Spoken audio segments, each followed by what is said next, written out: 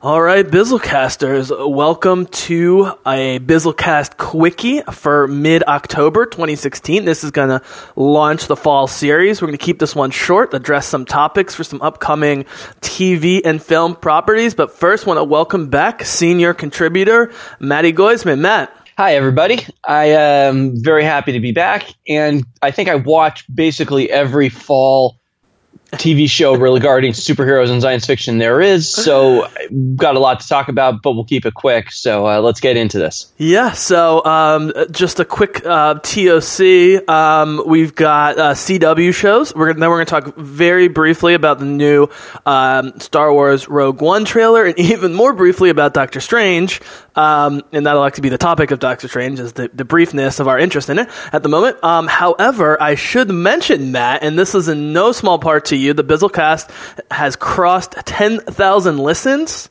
8,000 of those listens have come within the last year, even though I've been around over a year and a half. So that's awesome. So congratulations to you, and thank you, man.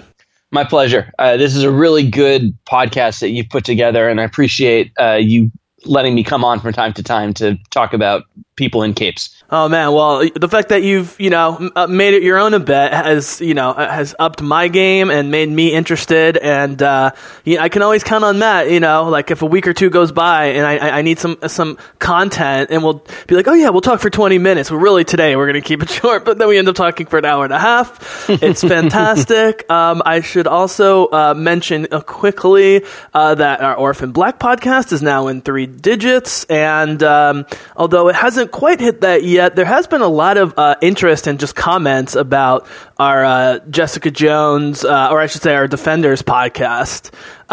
Maybe we can get this at the end if we feel like it. We seem to be in the minority in thinking JJ is well above Daredevil and Luke Cage. I know a lot of nerds that I listen to or just comments that are really disparaging towards Jessica Jones. Even people whose opinions I normally respect. Any quick thoughts on why this might be the case other than just nerd sexism? I think there is certainly that. And I think specifically, to be blunt, I think men have a problem relating to women who go through sexual abuse, trauma, rape, things like that. It's not something men really have shown the capacity to empathize with in this country. I think there's ample evidence of that. And so where women might very, very heavily relate to Jessica Jones, her motivations, why her character is the way it is, guys might just not get it. I would also say that Jessica Jones is contemplative and nuanced and quiet in a way that Daredevil is loud and violent and angry. And I think that makes it more appealing to a niche audience. I think appeals to everybody who likes action stuff. I think the same reason that Orphan Black has never really exploded in the ratings, and I don't think it will even with Tatiana Maslany winning a much-deserved Emmy, is because its style of shooting and the way it constructs its episodes doesn't appeal to that real baseline need to see things get shot and explode and everything that you see in a Daredevil or an Arrow or Walking Dead, where everybody's head is exploding because they're zombies. So yeah, I think Jessica Jones targets a niche group, and the rest find it very, very hard to access. And it sucks. Oh, sorry, go ahead. Well, I'm just saying it sucks because I think it is a better made show that just isn't trying to appeal to the lowest common denominator. Yeah. I mean, look, if you like Daredevil because he's a popular comic book character that you read growing up and the action is well executed, that's fine. I actually think just from a plot and character standpoint, Jessica Jones actually moves the quickest from character development. I mean, you have to wait so many episodes of Daredevil for real character development, in my opinion. I've only seen 3 or 4 Luke Cage episodes. It's so slow. It's so slow. To be fair, some of the nerds are conditional and they say, well, we really like Kristen Ritter as Jessica Jones, we just don't like the show. And so I don't know what to say about that. Yeah, that's a cop-out. That I honestly think sometimes people say that because they don't want to fully disparage something that's critically liked, that they know is generally regarded as very good. So I'm not sexist, but blah, blah, blah, blah, blah. I think I think there's some element to that. I think Jessica Jones just does never try to appeal to everybody. And I think it does also help that Daredevil comics were more popular, already had a movie, appeared in the Spider-Man cartoon in the 90s. Sure. Jessica Jones, even as a comic, that Alias comic, that I don't believe was published in the main Marvel line. I think it was one subsidiary lines, like DC had Vertigo and Marvel's whatever its adult thing was. Yep. That's what Alias published as. Yep. Because there's nudity and they swear and things like that. So even the comics were never going after appealing to the broad base of Marvel readers. So there is not that same pre-existing familiarity with the character. Now, the same could be said about Luke Cage to a lesser extent. I don't know. I mean, look, when Barack Obama, I don't want to get too political here. When Barack Obama got elected, I was not at all shocked that a black man got elected before a woman, and we are seeing that now. I mean, when it comes to sexism, men really have trouble dealing with it because there are a lot of men who are very liberal and progressive when it comes to race and ethnicity who still have tons and tons of chauvinism and, macho, man stuff underneath. Even hipsters and hippies. I mean, to take any group, and men are sexist, Like, you can find large groups that aren't racist. It's very hard to find large groups of men that aren't sexist. And so the fact that people are, drooling over Luke Cage, which is not as well written or executed, in my opinion, at least through the first few episodes, and dismissive of Jessica Jones, which won a Peabody, by the way. Right. Now, Luke Cage might win one because for political reasons. That's fine. Yeah. Daredevil's never going to win a Peabody. I don't think Iron Fist is going to win a Peabody. No, I doubt either will. Yeah, really quick, I like the Iron Fist trailer. I'm excited for that. I think that might be my favorite already. I can tell. I think I'm going to like him the best of the three male characters. Any thoughts? That actor was Loras Tyrell in Game of Thrones, and he was okay, but not great. I don't know how well fleshed out that character is in the books, but they didn't do a lot with him other than make him just sort of a piece to get moved around by other people. Well, I think the writing is shite on that show, as you know, so I'm not making a judgment one way or the other. So I think it'll be good. I hope, Danny Rand's background is very similar to Oliver Queen's or Bruce Wayne's in that both are rich kids who grow up privileged and then lose their parents in whatever setting and then kind of get morphed, usually through some kind of exposure to Eastern training, into these, fighting assassin machine characters. I hope they don't just fall back and make Danny Rand another Oliver Queen or Bruce Wayne. I hope they find some way to make his character distinctive. Oh, that's interesting. You think he'll be the money Daddy Warbucks of the Defenders? I think so. I mean, he has a lot of pre-existing wealth, and I don't think he's going to lose all of it. Yeah. And I think the place where he goes, Kunlun, could just as easily be Nanda Parbat or wherever the place that Bruce Wayne goes to get trained, which is sometimes Nanda Parbat or wherever the League of Assassins is based out of at the time. Yep. So, and as we've talked about, and as I've made my opinion clear on this, is that the more the Defenders universe goes on, not including Jessica Jones, especially Daredevil and with Iron Fist, I'm not saying, Arrow and Batman or Dark Knight stuff just got beat them to the punch in recent years, right? For whatever reason. Really quickly, and then I want to move to CW, which is that Jessica Jones, if I was writing the Defenders, she would be one of the leaders, if not the leaders. But what I'm more excited about is Kristen Ritter being disgusted with all three men for different reasons. I think it's going to be great. She's going to be disgusted at Charlie Cox's Matt Murdock because he's so fucking self-righteous. And he's kind of an idiot when it comes to being at all philosophical about the real world. He's so Catholic, as we've talked about. She's going to be mad at Luke Cage for, personal reasons. And then, although I think they'll obviously reconcile, and then she'll hate Danny Rand for being a spoiled rich kid, right? Probably. So that'll be great. So, okay. So we'll look forward to that. If you do end up watching more Luke Cage, I just am having trouble stomaching it from a writing standpoint. I don't like the characterization. I'm not going to say the characters because that seems to be a swipe at the actors. I don't like the characterizations, and I've seen these actors in other properties and like them. So, you pointed out maybe it's for a specific audience. I'm not sure it's racially based, though. I think that's just a certain kind of writing style and pacing that The Wire is the only show where I like the slow pacing for the most part for a TV show. I'm more of an Orphan Black Battlestar Homeland guy. That's just me. So maybe we'll revisit that. Okay, Matt. So CW. So you've seen, as you said right before the podcast, basically the premiere of every television show worth seeing. I assume you've seen Atlanta, which I haven't seen. No, I haven't. You haven't seen Atlanta. If it involves a cape or superhero or sci-fi to some extent, to a lesser extent, because I don't watch any, I don't watch Frequency kind of shows, but basically if it involves superheroes, I've seen all of them, or vampires or zombies or any of that stuff. I've seen it. So genre stuff, I've seen all the good stuff and some of the bad stuff because I still watch Gotham. Right. You hate watch Gotham. Yeah. Yes, I do. All right. Let me set this up real quick. So we briefly mentioned, scratching our heads that CW decided to release Flash and Arrow the day of the new season.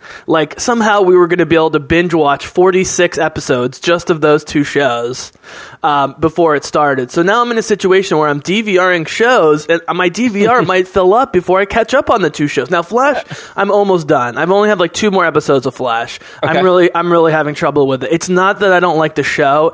It's just they keep trying to resell lovey-dovey relationships every week. We've bought it. We know these characters love each other. They don't need to do this all the time. Yeah. I say what you will about Arrow. I'm 6-7 episodes into season 4. It's not amazing, but they pulled back on the lovey-dovey stuff. I mean, I even like Laurel and Laurel's dad more at the moment. Just, maybe that'll run out. So I'm trying to get through those two. So even if I had seen the new episodes, I'd want to keep this non-spoilery. So right. So for people who have heard of these shows, okay, so spell out the main 4 shows, how they're related, and the ways in which they're more related, I think, in this season than past seasons. So go ahead. All right. So the 4 shows are, and I'm going to put them out in the order basically that they debuted, was Arrow came first, Flash came second. Basically, they introduced Barry Allen midway through season 2 of Arrow, and then Arrow season 3 and Flash season 1 debuted simultaneously. Last year, Supergirl premiered on CBS, not the CW, and then it moved to the CW this year, basically because the ratings weren't good enough to justify the special effects budget. And then Legends of Tomorrow began through last year. Plot-wise, Supergirl still exists entirely in its own universe. It's not the same Earth. Yeah, and Barry Allen has been there. Nobody else knows that Supergirl exists yet, but it's obviously coming. And then Legends of Tomorrow is basically pulling characters from all of the different, from Flash and Arrow, and putting them all together. You have, in season 1, you had Heatwave and Captain Cold and the Hawks, who were all introduced in Flash. You had Firestorm, which was all Flash. Rip Hunter, the captain of the ship, was introduced just for the show. But you also had Katie Lotz as White Canary, who was introduced is an Arrow character. So it's mostly Flash characters and White Canary all together. Which, spoiler alert, season 4 of Arrow. I am so upset with how they handle Laurel's character, because she's not that likable to begin with, but the decision that she makes regarding her sister and Nanda Parbat really makes no sense, even within the nonsensical development of her character. Go ahead, I don't care. Yeah, I mean, Barry Allen runs back in time to try to save his mom. That's true. At the end of season 1 and the end of season 2.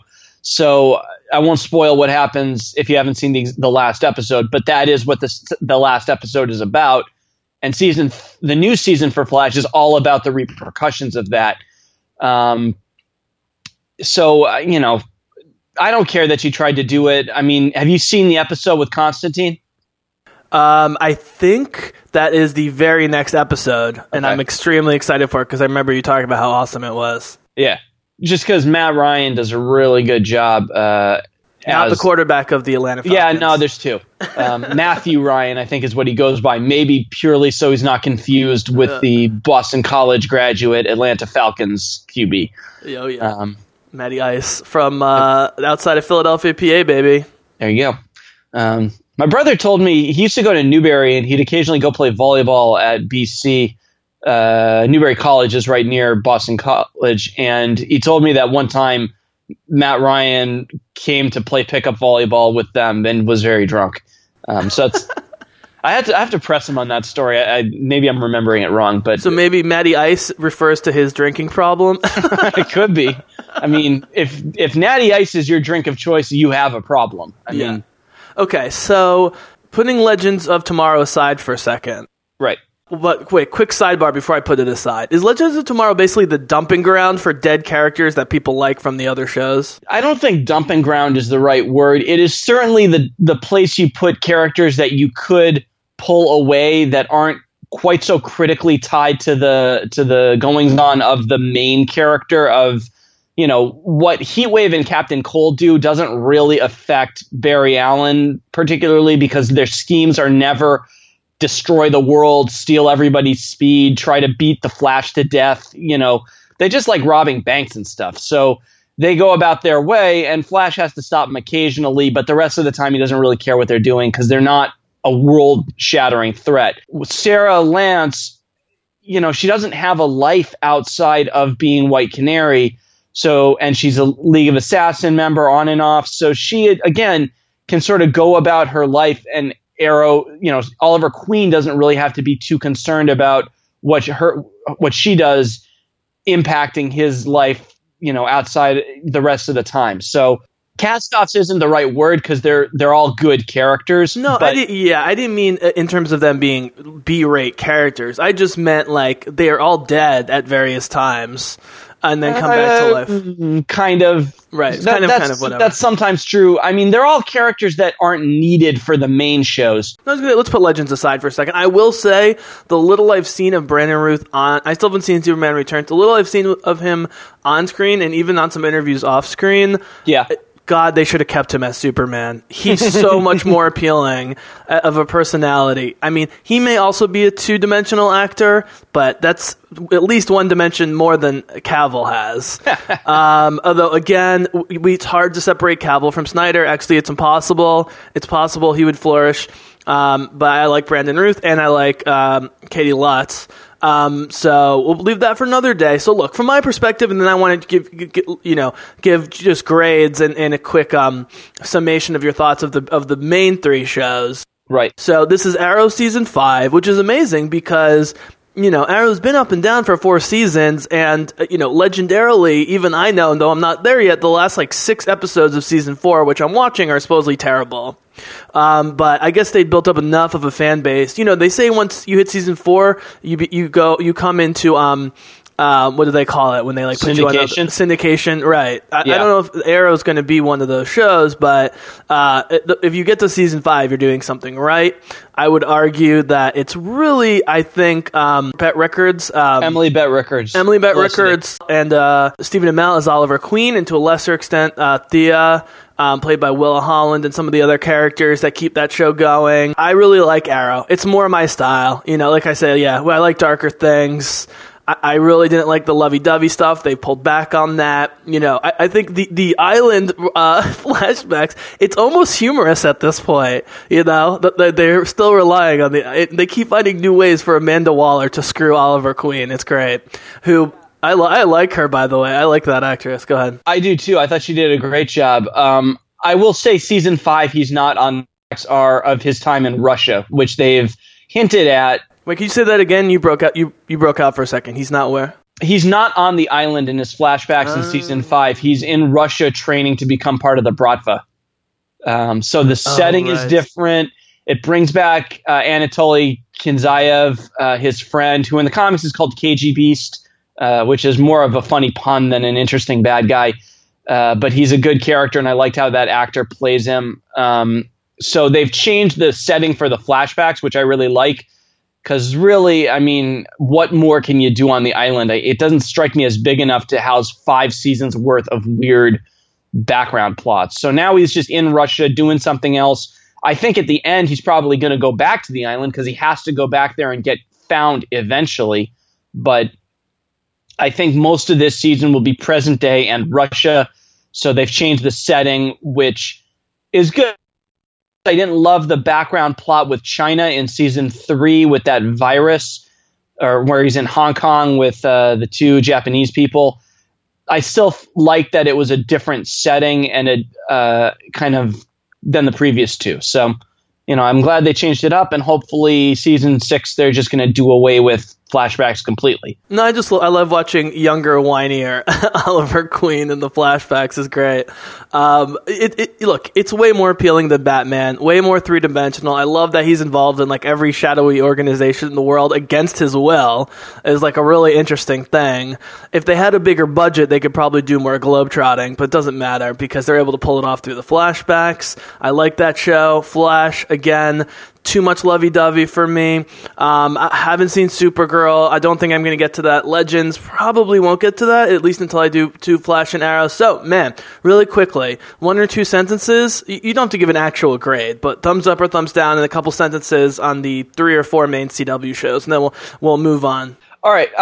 I would give a thumbs up, actually, to probably all 4 of them. Nice. Supergirl, I was really nervous. They cast Superman. They just hint at Superman's existence, and occasionally they like CGI his cape flying by or something in season 1, but they don't ever have him on screen.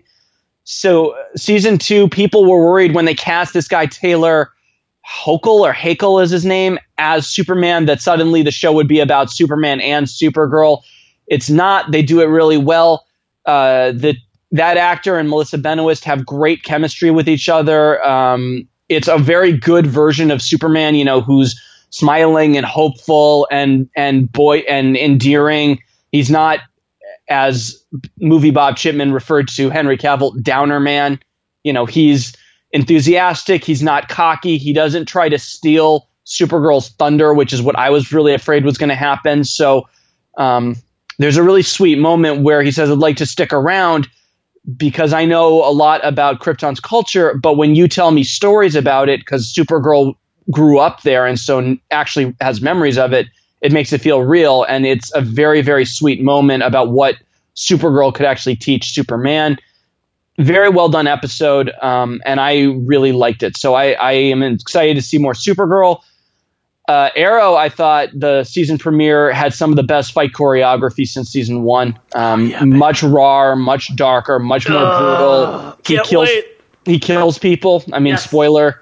And he hasn't gone back to the cavalier, I'll just kill people and not think about it attitude of season 1, but he certainly has gotten darker, because over these 4 seasons, and he's starting to give up this idea that he can only use non-lethal force. So, do you think, if I can just interrupt really quick, because you teased that you predicted and they've announced there's going to be aliens in this season of Arrow. Do you think this is... Yeah. Sorry, go ahead. No, I was going to... Well, if that's not the case, then you should stop me now before I ask a question. Well, I was wrong in that I thought there was going to be an overarching plot of an alien invasion in all of the seasons. I think what they're doing is a 4-part crossover special event that's going to be the invasion of Earth. Although Flash, the main bad guy, seems to be a guy named Dr. Alchemy, who is not a speedster, so I like that, who says, "I am preparing this Earth."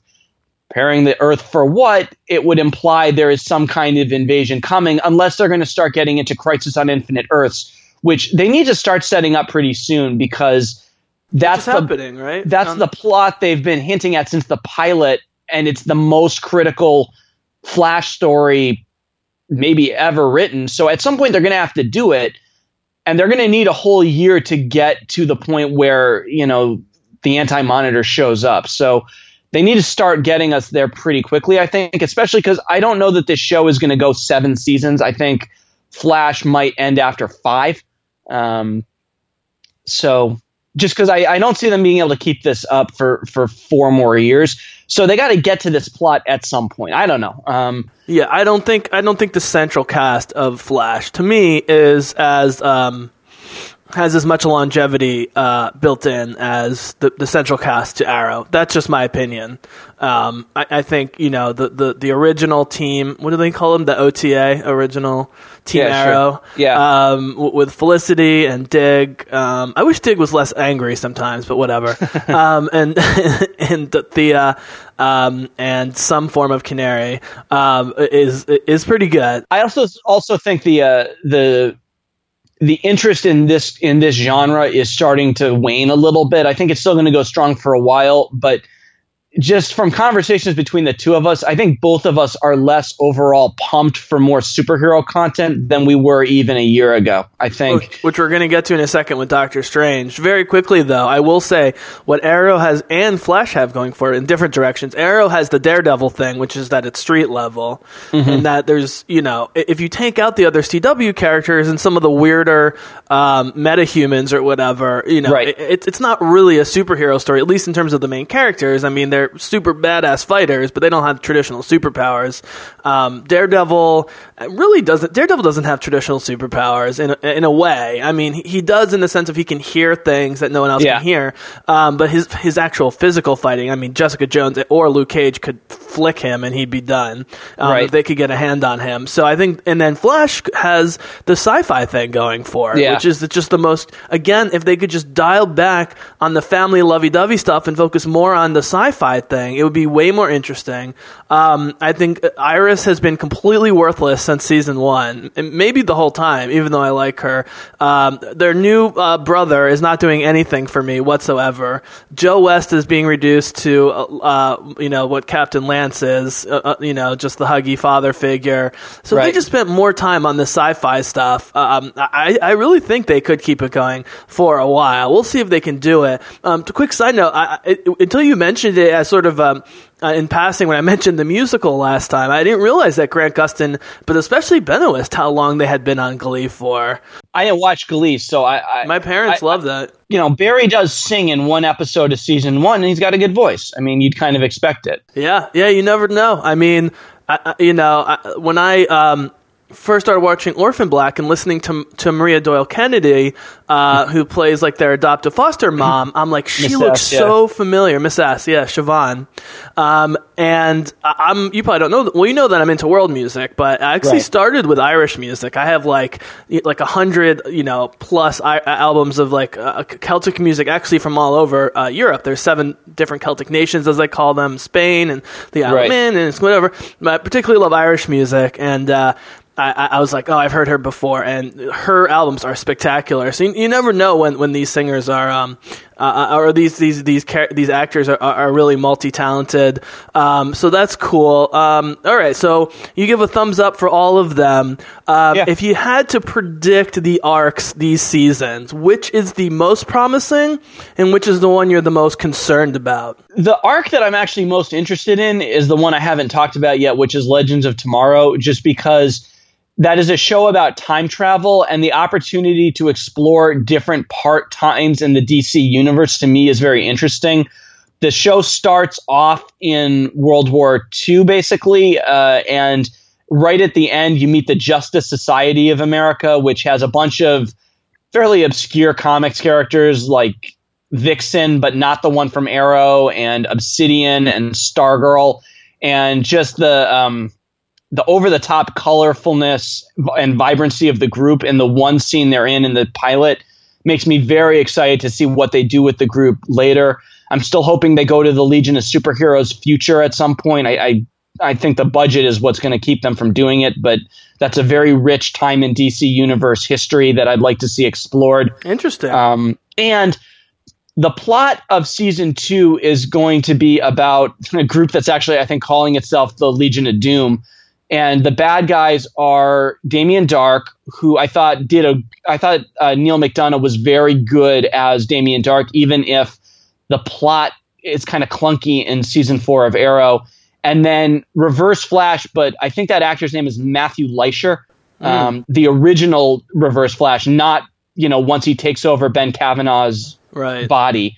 And that actor way less cool, by the way, as not the Reverse Flash in disguise. Go ahead. He's different. He is much more over the top in he's not sinister. He's more over the top, kind of crazy, very evil. And I kind of like what he did with it. He's very, very different, but it's different in a way that's also very appealing to me. So and it also makes sense that if you're going to have a show about time travel, you use the only character who can actually time travel on his own. I mean, even Reverse Flash didn't have enough speed as Ben Kavanaugh didn't have enough speed to be able to do it.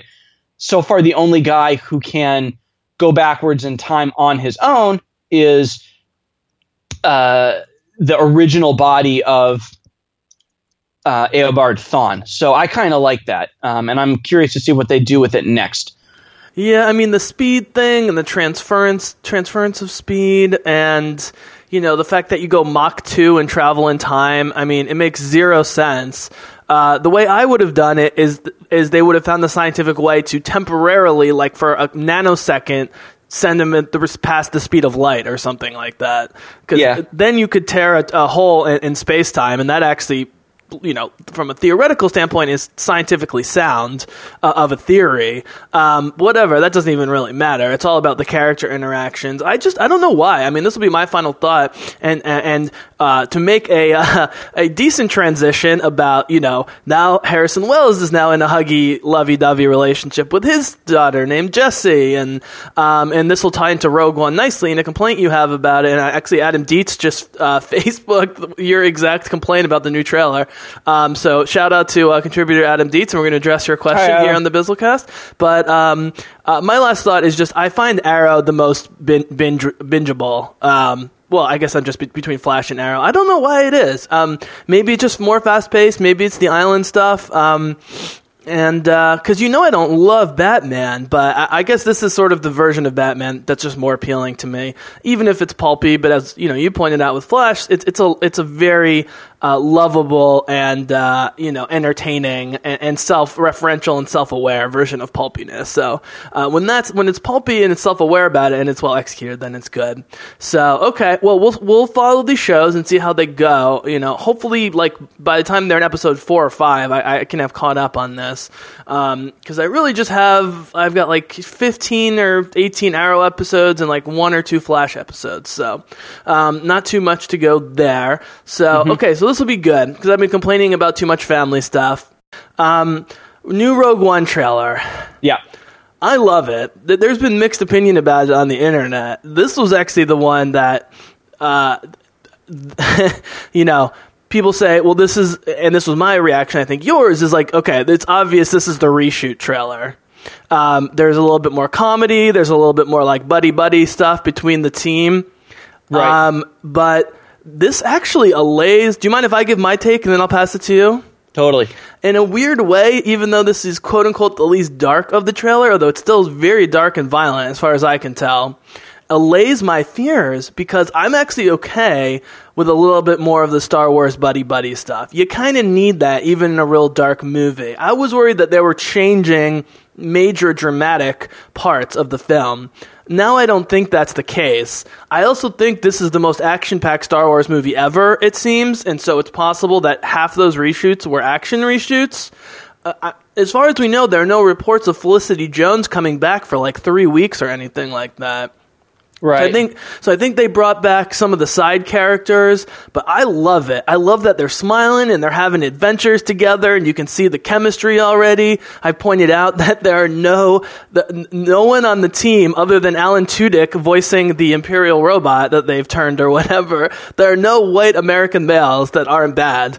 Or actually Anglo-American males that aren't bad. And everyone on the team, you got one woman and a bunch of people of color is interesting. They're more than teasing a romance between her and Diego Luna, which I would be fine with. Felicity Jones continues to be, I think, charismatic in her time on screen. I actually really liked the new music. Again, they brought in Michael, what's his name? Giancarlo, who's he's done like every Star Trek a soundtrack ever. I mean, he's done like 150. He's like John Williams Jr. or whatever. They brought in another guy to do some scoring, and I think part of that was scoring for the reshoots. This is not uncommon. Both Avengers movies, I think Danny Elfman also had another person, and like it was like Alan Silvestri and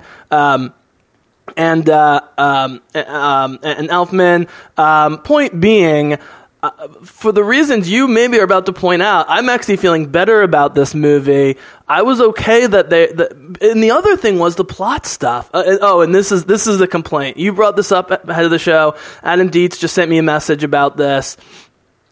People are saying, "Oh my God, it's another like daughter-daddy story or whatever." Yeah. But but when I was waiting for my car to be repaired today and listening to Star Wars Underworld, which I think is the most listened to Star Wars podcast as far as I can tell, not the best, but it's the most listened to. Now they're gonna have a problem because Star Wars is launching a TV series or something called Star Wars Underworld. Anyways. They brought up a great point, which is that if you really look at the dynamics of the film, you keep waiting for there to be like, oh my God, I have to save my dad and turn him. I'm not convinced that he's ever a bad guy. He seems to be more of just a slave. And I think that the reason they need her on the surface is because of dad.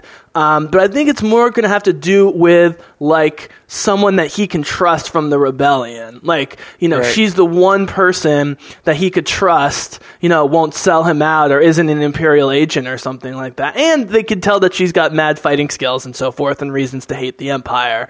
That's what I think it is. I don't think it's going to be as straightforward as it seems, but the bottom line is Star Wars is a family thing. And, like in terms of the inner dynamics, like the family dynamic, the Skywalker thing, the Solo thing, Rey and whatever, she related to Luke, and I think that's always going to be a part of Star Wars. I'm fine with it as long as it has a slightly different dynamic, but that wasn't your take, so go ahead. I just talked for a while, so go ahead, buddy. Yeah, I feel like when you start making the main character motivated by loss of parent or by a need to redeem parents, you're just falling back on pre-existing tropes, specific franchise, because we've seen this already. Obviously, Luke has daddy issues, and even though he's at his best when he joins the rebellion, not for any particular need to redeem his parents because he doesn't know that much about them. But by the end, when it just becomes about saving his dad, and like that's the most important thing, I think that's one of the reasons why most people think Return of the Jedi is the weakest of the three Star Wars movies, because the problem with family stuff is it's harder to relate to than you think. Everybody has a relationship with their parents, but it does become a specific character instead of just sort of a universal archetype. I'm kind of of the opinion that if you're going to just make another story about daughters and dads, why are you making this anthology thing that's supposed to be different? You have a different setting. Why not be different with it? A friend of mine, after we saw Pan's Labyrinth, made the point that fascists are bad because they're fascists. You don't also need to have them shoot little kids in the face to reinforce that they're bad. The Empire is bad because it's the Empire, because it blows up planets when it feels like it, because it allows slavery on the various planets it controls. Why do you also have to have somebody join up for some personal need to save her father or redeem her father's legacy? Why not just have a punk kid who wants to join up because the Empire are bad guys? And that's what Jyn seemed like in the first trailer.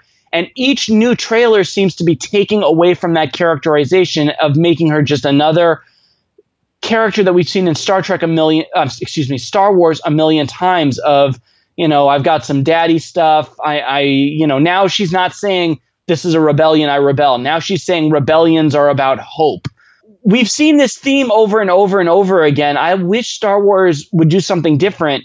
And as much as I have blasted you for reading too much into about reshoots, this does seem like a tonal shift from the first trailer that strikes me as something that was not in the story originally, that Disney mandated because they overmanaged some of their really tentpole properties. Okay, a few points. I don't think it's a reversal, other than the reshoot stuff that I mentioned, because this was the first plot trailer. I mean, really, everything we've seen to this point is just Death Star plans, here's the team, here's some funny lines, here's some cool action. This was like real meat. Now, my theory about the father thing is it's not going to be as over the top as you and other people are worried about. I think it's a straw that breaks the camel's back with her. Yes, she's a punk kid, but to go on a suicide mission for the rebellion, which she's not even a part of, I think you need a little push. And this happens in Braveheart. I mean, in every Gladiator, you got to like kill the families. But rather than just kill her dad, it is more interesting for him to be involved in the project. And I think there's another shoe to drop.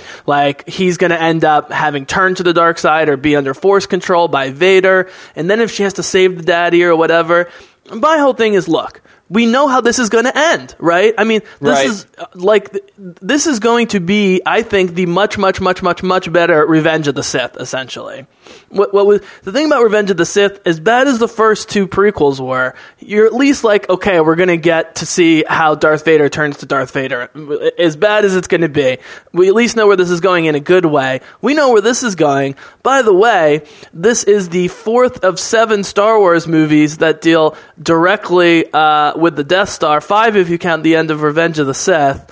Right. But I actually like this. Like, as a writer, I would enjoy this challenge where you have to work the story backwards. I think that's cool because, as I've said over and over, you know, the little plot twists to me don't make that much of a difference in movies, because movies that I love, I see over and over and over again. And that plot twist is only great the first time, you know? And so, I mean, after that, you're just watching for the characters and the humor and the action and all that sort of stuff. And that's why I think, actually, J.J. Abrams did a great job of, spoiler alert, the only major plot twist was Han Solo getting killed by his son Kylo Ren, which wasn't even a major plot twist if you're following the movie, or even just watching it. If you didn't know spoilers ahead of, I didn't know spoilers ahead of. Did you know Han Solo Kylo Ren relationship thing before the movie? No, but once it became clear whose father Kylo Ren's was, it became very obvious that at some point Han Solo was going to die. And then once you get to the catwalk scene, I mean, if you didn't see that coming, you really have not seen the other Star Wars movies, because it's almost shot for shot the same confrontation as Darth and Obi-Wan in Star Wars A New Hope. But again, it made for me, I said, and I say in my commentary, Force Awakens, I love that they killed Han Solo, not because I don't want more Han Solo and Harrison Ford, but because he's the one guy who could really set the stakes for both the end of that movie for the main characters and going forward. You know, you weren't going to kill Luke. There wasn't really any sense in killing Leia yet. I was pretty convinced once I found out that it was his son that was going to happen. But when Leia says, "Go bring back our son," and the look that they give to each other, I'm like, oh my God, this is definitely going down. But again, it was Adam Driver and Harrison Ford's performance that I love. You know, I love watching that scene. So for me, it's all about telling the narrative. And Han Solo was the perfect person to kill. There was no way Harrison Ford was going to do 3 movies.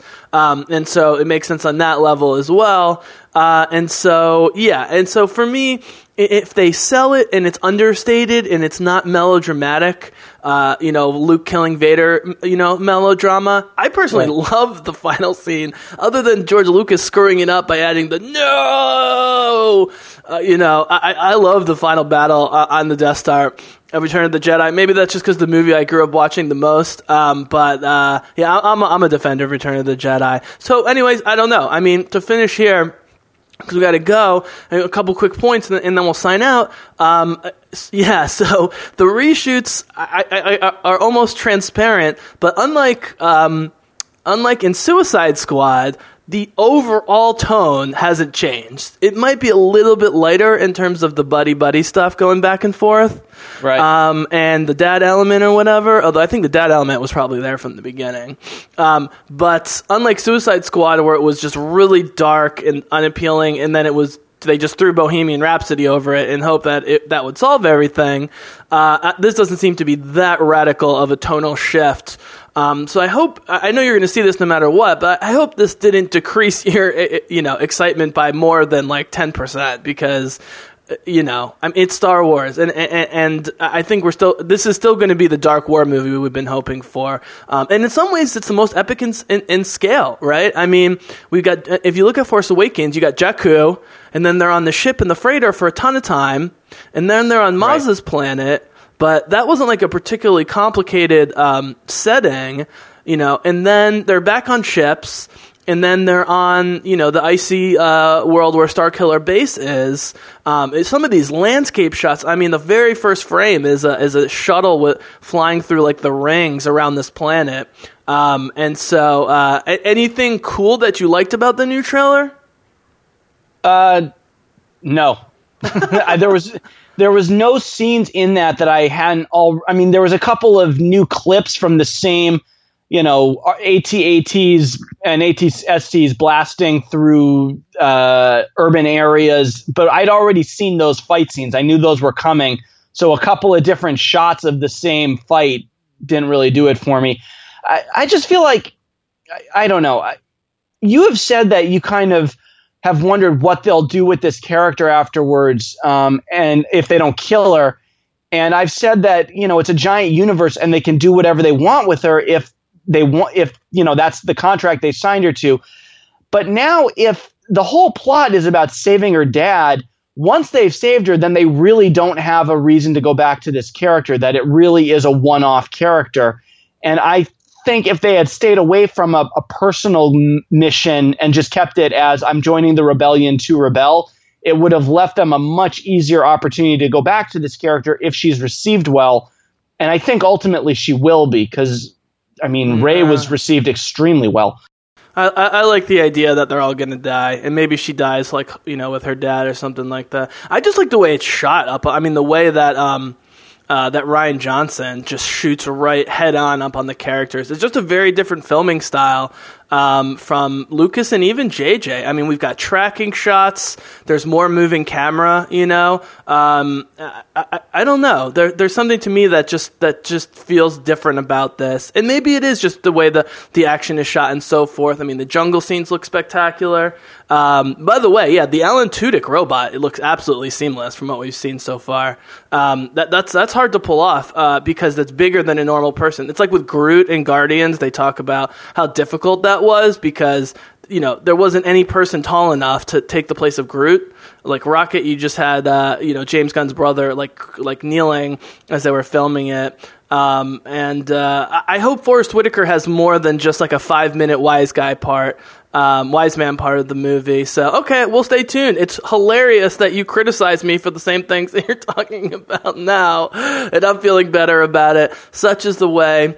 And just in closing, man, to contrast this to Doctor Strange, I mean, right. The excitement level in general in the world, and just for me, is so much higher for a new Star Wars movie. Like once a year, and the fact that they're doing these non-anthology movies, and the Han Solo movie, right. Which I thought was a bad idea, but the more I read about, the more I think could be cool.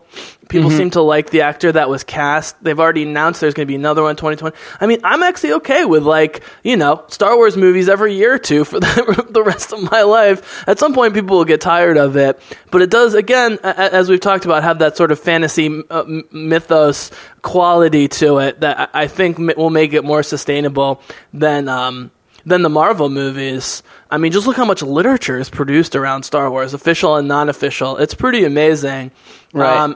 My final thought on this, and then we can sign off, is just that I wish Star Trek could tap into this. Everyone I've talked to that has seen Beyond, including non-Trekkies, really liked it. In fact, I think non-Trekkies may have liked it more than Trekkies.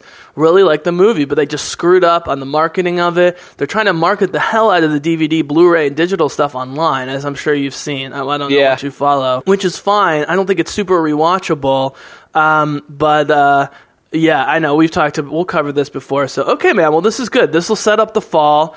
And really quickly with the Star Trek connection, because we were talking about this beforehand. So right. I didn't start listening to the Nerdist podcast till like 6 to 8 months ago. And I don't love Chris Hardwick. I really don't like him. I think I actually kind of think he's a hack. I really. My dad hates him, but he has great guests on. He does. And the best guests, and the only one I can listen to are veterans that he just shuts up and listens to them, like Jodie Foster or Jeff Bridges or Neil Diamond.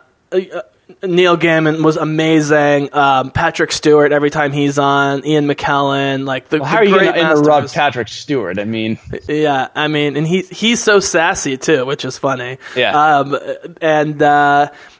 but I listened to the one. It had come to my attention a year ago that Will Wheaton had entered back into the nerd sphere. Now, I'm so removed because apparently he's been on The Big Bang Theory for years now. I had no idea.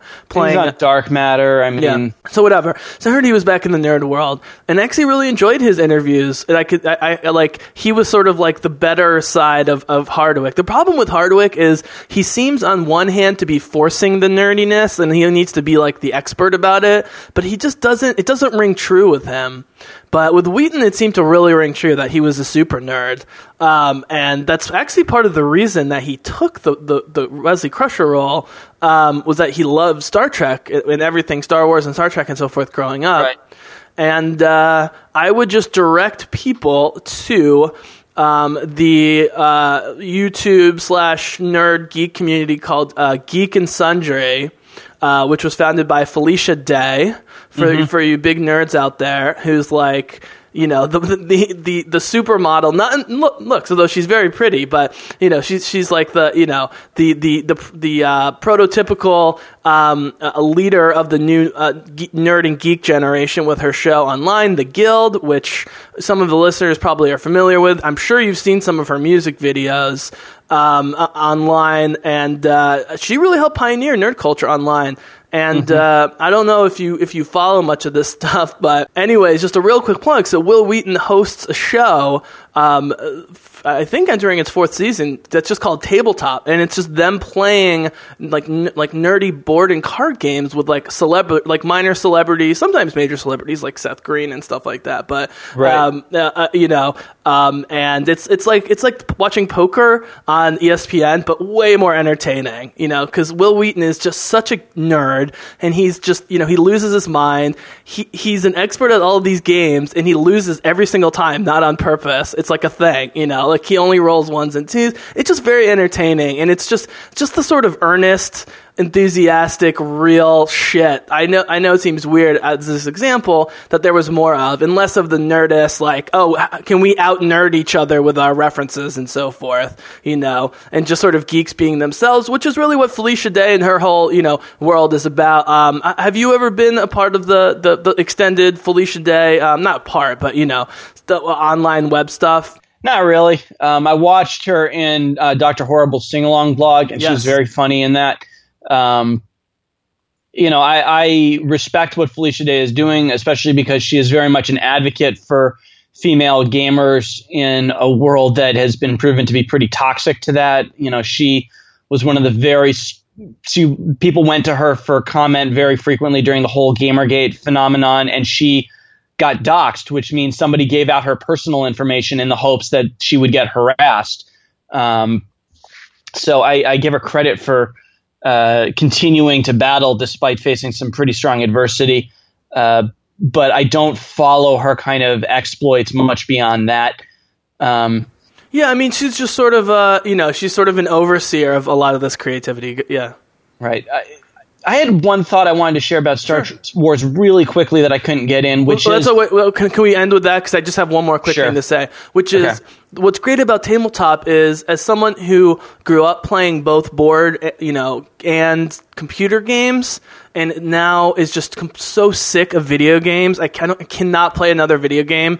I love the social element of board and card games. I'm not even that competitive of a guy, but it's just like way more fun to play with a bunch of your friends around than it is, just shooting people up online. I like that they're sort of bringing it back. And what's interesting is, first of all, not only do they get guys like Ed Brubaker and John Scalzi to come on, which is great. They have amazing stories, but he actually had more women than men, like by far.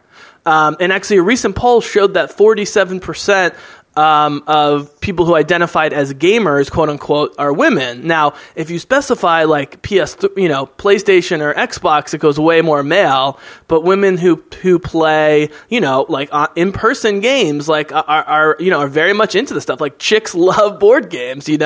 I think this cannot be understated. Like the ease with which he gets people on. So big shout out to that. And then we'll end on your final thought on Star Wars. So go. It used to be that a Star Wars movie coming out, or to a lesser extent, a Star Trek movie coming out, was an event that really carried gravitas and weight to it. I mean, when the prequels were announced, that was a huge deal because people never really thought there'd be more Star Wars after the original 3 movies. I worry that as much as Disney can produce these kind of well-executed, entertaining films, if we go to a point where there's just a Star Wars movie every year forever, which is kind of what Disney has said they want to do between the anthology films and the whatever the regular ones are called, they've said they may go past episode 9. There might be 10, 11, 12.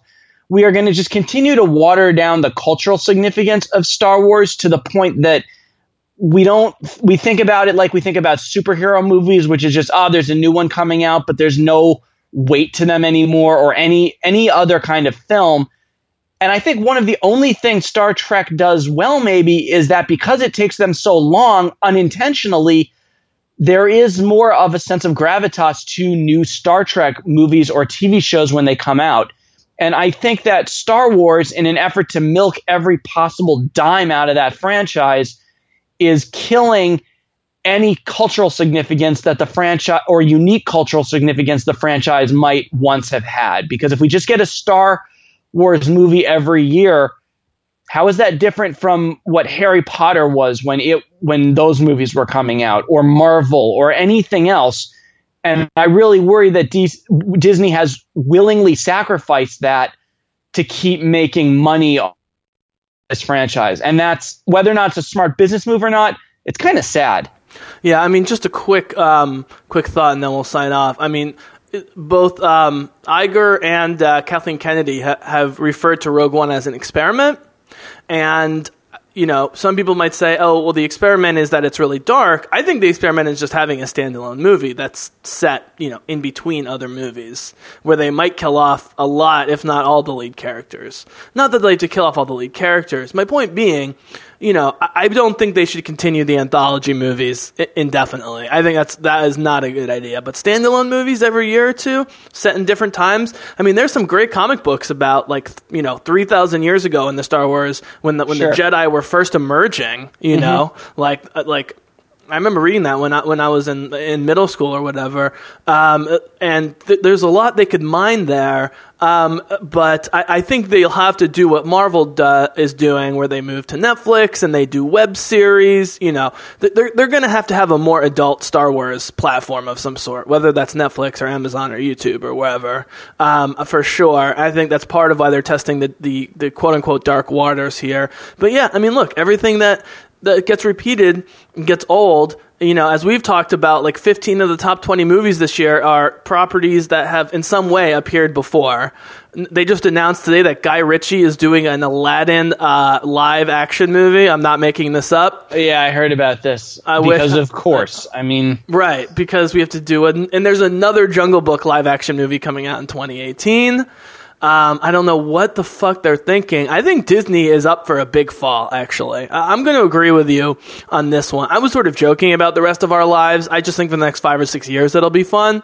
But after the next 5 or 6 years, if Disney's really relying on Marvel and Star Wars to save the company, it depends about the merchandising. I assume Lucas still gets a lot of the merchandising money. I have no idea. There's no way he would have sold away the merchandising. I know it was $4 billion, but still, that's you can't put a price tag. I mean, you can put a huge price tag on the merchandise. So yeah, I agree. I think there is going to be a backlash, as we keep saying, to these sequel PG-13 movies.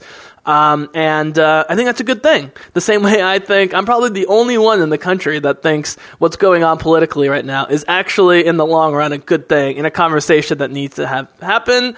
That's just me. I tend to be a bit long-term, big-picture guy. I'm right about some stuff. I'm wrong about others.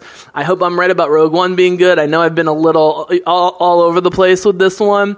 And definitely made a hot take with my first reaction to the reshoots. But I think we're not going to see any more trailers. There might be an international trailer that's a slightly repackaged one. And then I'm going to try and stay away from the commercials and stuff. Because is it just me, or does it seem it's like the commercials where they give away the bad spoilers sometimes? I don't know. Yeah. I don't really have a good answer. Yeah. Well, just because you watch more TV. So I mean, do you fast forward through the commercials, even to like movies that you want to see? I just fast forward through commercials. I certainly don't stop to watch trailers. I mean, I have seen trailers that I've breezed through, like for Doctor Strange, but sure. I'm already committed to seeing Doctor Strange, so I don't care, that they're showing another trailer for it. Yeah, and I think, to end, I mean, the fact that we just aren't that excited or interested in Doctor Strange, I am seeing it opening weekend for the purposes of the Bizzlecast, but yeah. Yeah, it's not that we're not interested in it. Right. It's that we are, if anything, we are too interested in the superhero genre. You don't need to keep reminding people like us that Doctor Strange is coming out. We know that's a good point. Fully well that Doctor Strange is coming out. We know when it's coming out. We know what websites we're going to go to first to see how, to see who's reviewed it and how. We're not the ones who need to be reminded every couple of weeks that a new superhero movie is coming out. There is a large swath of the population that doesn't feel any, in my opinion, real emotional connection to this subject matter. And they're the ones who make these movies billion-dollar franchises, because there's a lot more of them that need to be reminded. And there's a reason Doctor Strange has never sustained his own comic book for very long as he's been around. You could say the same about Black Panther, but the Black Panther concept is way cooler and makes way more sense. The idea of magic never made sense to me in the Marvel context, and I think having 4 or 5 Oscar nominees and winners in the movie, as much as I love those actors, we shall see. Oh, very, very, very last question, then we're really going to go. Have you seen Con Man online? The Alan Tudyk satire with Nathan Fillion about what it's like to be Alan Tudyk basically playing himself as like a guy whose pinnacle was Firefly, and Nathan Fillion becomes like a giant he's exaggerated. Nathan Fillion becomes a giant movie star. It says Tudyk's character is a struggling actor who starred on a spaceship pilot called Spectrum, a canceled science fiction series that went on to become a cult classic. His good friend Jack Moore, played by Nathan Fillion, who starred as the ship's captain, has become an A-list movie star. Frustrated by Jack's success and his lack thereof, Ray travels the science fiction convention circuit, makes appearances at comic book stores, and visits pop culture events, navigates the odd people and incidents he encounters along the way, while learning to love the fans he has. Sounds kind of depressing on the surface, but I hear it's quite funny. And with those two, and by the way, they initially were going to do 3 10-minute episodes, and we're trying to raise $150,000. They ended up raising $3 million plus, and not only turned it into 13 episodes, but they actually filmed, which I can't wait to see. One of the 13 is a fake episode of Spectrum, aka Firefly, and they got renewed and they got picked up as like now Comic-Con has their own channel or whatever. They're going to be airing on Comic-Con season 2. The original's on season 1. Highly recommend that, even though I haven't seen it. It's on my list. I just found about this the other day. Anything you want to plug? No. All right. Well, thanks, Matt A.G. And we're going to continue to talk about this stuff. And, how you feeling about the Patriots? Good. Good. I've got the best quarterback in the league, probably ever. Defense looks solid. But he's got like a plus 20 fuck you modifier, right? I mean... Yeah, but he had that last year and they still lost, although they lost because everybody good on their team got hurt. I mean, they lost their running back, half their linemen. I'm a little nervous that Gronkowski just seems to have these recurring injuries, so I'm worried that this is going to be another one of those years for him, because he'll have a great year where he's healthy all year, and then he'll have a bad year where he gets hurt and misses a lot of it. But even still, I think, I'm so far haven't seen anything to tell me the Patriots aren't the best team in the AFC. Maybe Pittsburgh, but Denver's already got 2 losses. and I don't see anything really threatening coming out of the South. The South is a dumpster fire division again. NFC side, I don't know. I mean, Minnesota, I have a hard time taking seriously, but they have certainly had a great start. I mean, Eagles should be 4-0. They got hosed against the Lions at the end of the game, and then some bad calls, and it led to a fumble, and they're 3-1. I still don't think they're even as good as 3-1, but the defense is much improved, and we definitely have the quarterback of the future. So, as I say, as long as the Eagles have a quarterback of the future and our Phillies farm system is good, that's all I can hope for, essentially, at this point. So, all right, man, well, thanks for joining me. Bizzlecast listeners, we are out.